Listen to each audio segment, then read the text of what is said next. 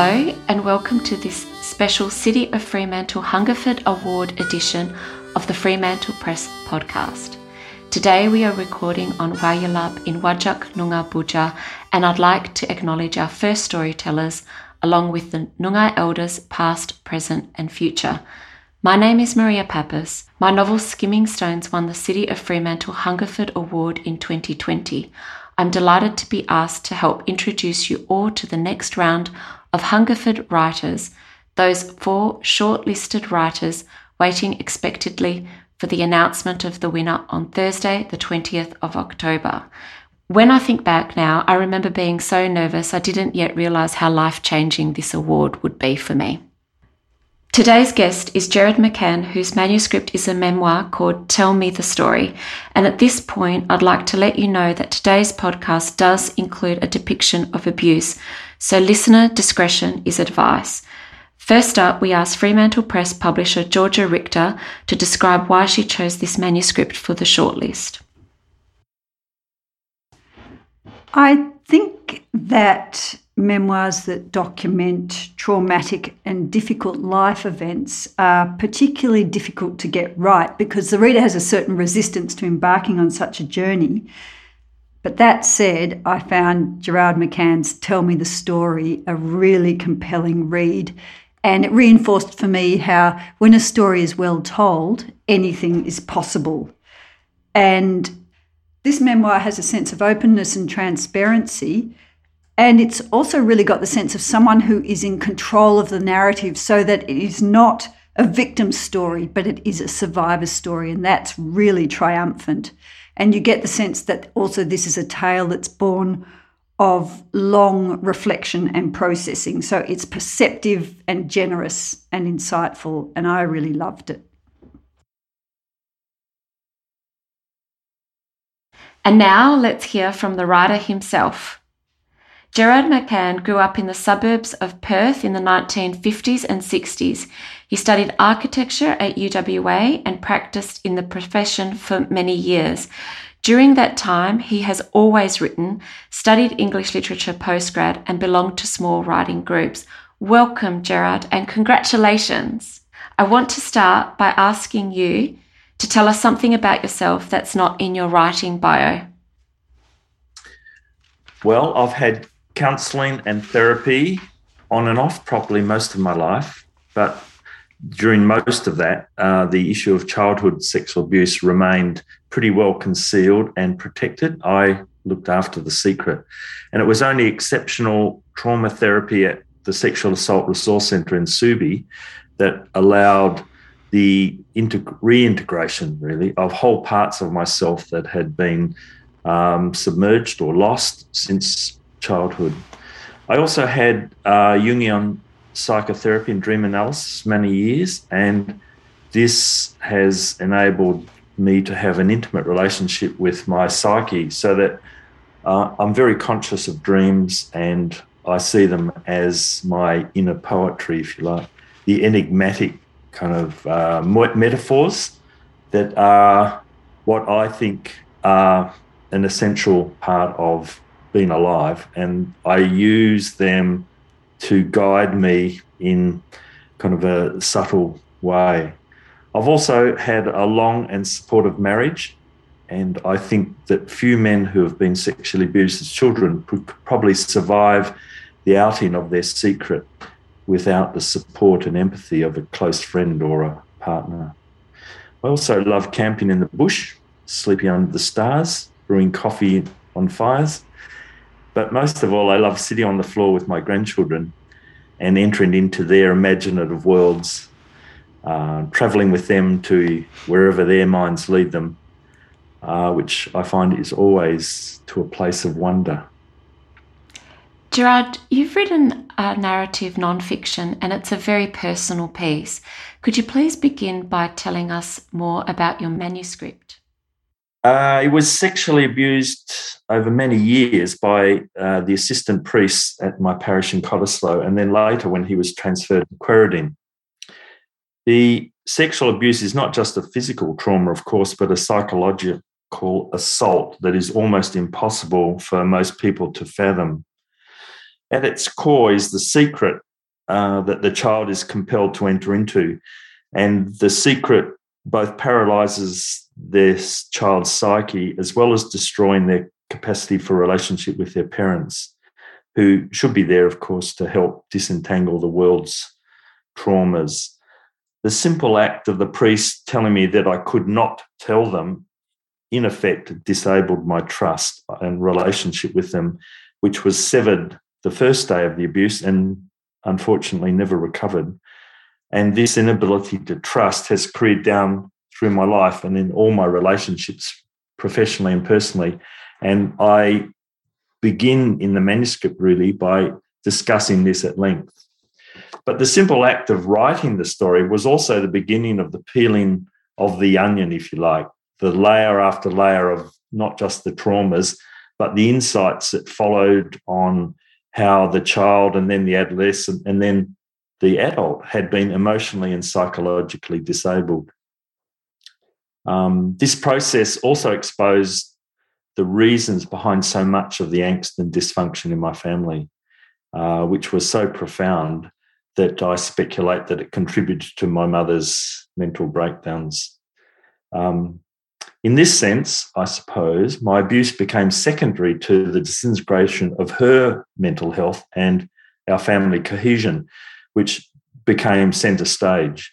And I was able to document some of this, and in fact, quite a bit of this, with some pretty basic but honest poetry, which I was given to writing as an adolescent. And now coming writing this manuscript, I found that the poetry, which I still have, was in effect an authentic recollection of the events at the time. But perhaps because I've had an extraordinarily gifted, supported and empathic wife, Sue, and also exceptional sexual abuse therapy, I've been able to integrate these events less as a victim and more as an interested observer. And this has allowed me to explore, if you like, who the priest was, his world and his victims. And although some of this exploration was freshly traumatizing, it also started another profound journey, which was meeting and uncovering the many stories of other boys who'd been abused by the same priest. I came to realize then that my writing of the manuscript was not just the documentation of my experience, but also the honouring and validation of that of so many others. And then I realised that I was writing that not just for myself, but for the hundreds of other boys who had and were still suffering and who in effect were continuing their disabled lives. The manuscript also documents at length my pursuit of justice through the Catholic Church and the process of the Royal Commission and my involvement in it. And this occupies probably about 1/3 of the length of the work. We're so grateful to you for sharing this extract with us from Tell Me the Story. Will you please start when you're ready? Sure. Leinig arrived unannounced at the back door just before dinner time. He stood just inside the vestibule. I felt the sudden deflation as the air was sucked out of me, our secret instantly resurrected. My mother had no reason to refuse him, especially as we were about to sit down for dinner. She stretched the meal 8 ways or went without herself to include him. His presumptuousness beggared belief when I reflect on what our family were enduring so soon after Granddad's death and the court proceedings. Our dining table was octagonal, 1960s Laminex with a red and white scatter pattern and chrome legs. It sat in the middle of the vestibule. The spare space at the table was opposite my father, and Leinig sat himself there next to me. He said grace, and as had happened previously on the altar, I realised he was looking at me, remote and watchful. The usual chatter and shayaking of my brothers took on a greater volume, each of them talking over the others to impress father. When dinner was finished, he became the showman, telling stories and jokes, and we all laughed as his narrowed eyes roamed the table back and forth. I watched those beady eyes. I remember 5 visits in his grooming of the family. Each time he performed a new jest. On the first visit, he gave a slideshow of a trip he'd made with a fellow priest across the Nullarbor Plain.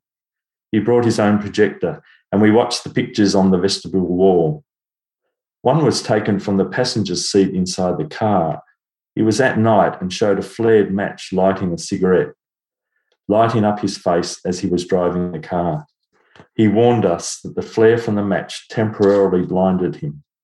He was teaching us safe driving habits. On 2 visits, he did the Craven A rocket trick, carefully disassembling an empty Craven A cigarette packet. He spread the aluminium foil inner lining flat on the table. Then, taking the tissue paper that encased the cigarettes, he folded it into a concertina shape. Standing this on its end on the aluminium foil, he lit the tissue. The flames burnt down until all that was left was the gossamer thin ash, still intact and upright in its concertina form. The weightlessness of the tissue ash in the rising column of hot air caused it to rise quickly like a rocket until it nearly hit the ceiling. "Do it again, Father," we all shouted. He arrived another evening at dip time as usual, and again unannounced, carrying a small dusky pink canvas carry bag, which he put on the floor beside him at the table. It was a typical meal. My brothers all talking at once, vying for his attention. Dom, whose nickname was Talkie Talkie, was the loudest. Both he and Paddy were young and impressionable, keen to have a voice over us domineering 3 older brothers. When we'd finished and the empty plates were cleared away, he lifted the carry bag onto the table and showed us it contained a portable tape recorder, a brand new battery-operated Grundig reel-to-reel. It was the first we'd ever seen. "I've had my housekeeper sew the microphone into this invisible pocket," he said, pointing at a small black dot surrounded by pink stitching on the outside of the bag. It had been running since he arrived, recording our meal together. We gathered round, leaning over the table, and listened again to our chatter. The meal had sounded like chaos, each of us clamouring to be heard above the other, especially Dom. The dinner table was his stage, and his chatter was hilarious. We all thoroughly approved of Leinig's trick. Leinig sat through it all, unsmiling, detached in his inscrutable way, scanning our faces still, left to right, left to right. He didn't approach me in the house nor single me out for special attention. It was not in my nature to be insolent or disrespectful or do anything that might betray my secret. Nothing awkward or distressing had happened, so I laughed along with everyone else, conscious, though, of being separate from them all. The only relationship that existed at the table was between Leinig and I. Our secret was an invisible, tight cord, and I endured its tension, warily watching his eyes roam back and forth. He was like a sorcerer, mesmerising the whole family. Gerard, this is an important story, and your work has the potential to resonate with readers who may have had similar experiences, but who may not also be in a position to articulate that experience themselves. How does it feel to see your story on the City of Fremantle Hungerford Award shortlist? Despite my previous writings being enjoyed by friends and family, and the fulfilment that writing this manuscript has brought, and despite the encouragement of my writing group, I never credited myself as being a writer per se. That voice over my shoulder kept whispering, "You're a fraud, don't kid yourself." But being shortlisted for the Hungerford Award, however, is like a lit up neon sign flashing across the sky saying, "You can write, you can write." Someone is saying this officially and you can trust them. Apart from that, it more importantly validates this story and its telling and the honesty and the fearlessness and in the end justice for these boys and their dealings with the Catholic Church. Your bio note indicates that you've always written alongside another career entirely. Tell us about having 2 careers and how they work in parallel to one another. Well, although I've always had a professional career as an architect, and I would have to say modestly that I've been reasonably competent at it, I've never felt as though I was an architect in the sense that Kerry Hill, the Fremantle architect, once said that he was an architect like a dog was a dog. And when I heard that, I realised that I actually wasn't an architect, that I had never felt that, and in a way never would, that it was always a default position for me. And that when I was, I'd started writing really as an adolescent, writing poetry and then short stories. And then when I started travelling as a 20-year-old, writing extensive diaries that became manuscripts in themselves in those days, and then subsequently short stories and then writing groups. So the writer was always sublimated by the professional on the surface. And although architecture economically and professionally sat on top, the writer underneath never felt like it had been given any validity, certainly not by myself. And although friends and writing group fellow members always said, "You're a good writer," I never actually believed it for myself.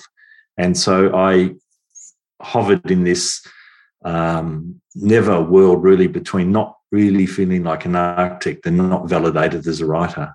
And so winning becoming on the shortlist rather for the Hungerford has in a way validated that other part, which is the writer.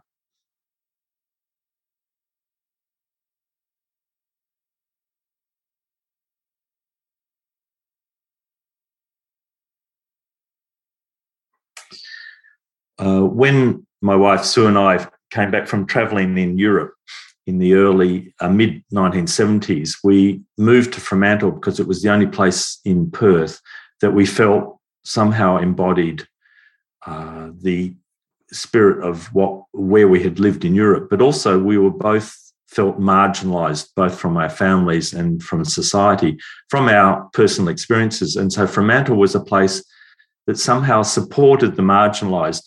And of course, this was also the case with the arts. So the early theatre groups, Desperate Measures, the realist artists, the communities, and then the Fremantle Arts Centre opening up, was Fremantle always seemed to us to embody who we were, which were fringe dwellers, both from a cultural point of view, but also from a traditional Western middle class upbringings which we'd had. And so we have always felt part of Fremantle and have always lived in Fremantle and wouldn't live anywhere else. And that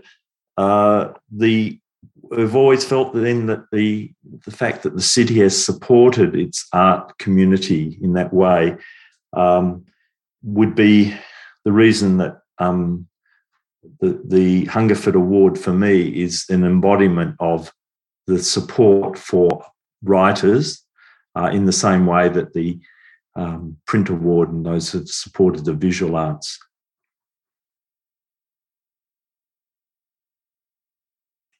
I'd like to, I think, acknowledge my family. I've been privileged enough economically and psychologically to have a career, but also that enabled me to have time off to write when I did.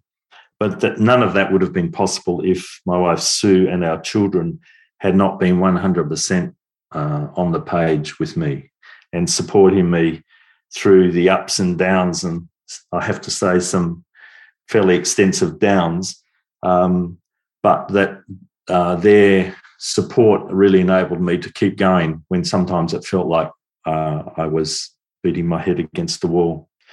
And in that process, of course, for me, having children and that supportive family has been a redemption.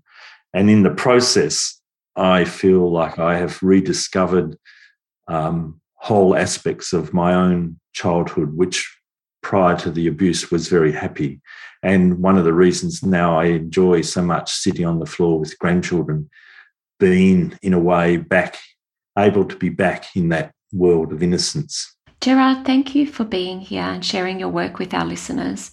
Listeners, you can meet Gerard McMann at the 2022 City of Fremantle Hungerford announcement at Fremantle Arts Centre on Thursday, the 20th of October. Tickets are free and available from the Fremantle Press website or Eventbrite. I'm Maria Pappas, and I look forward to joining you in our next Hungerford podcast.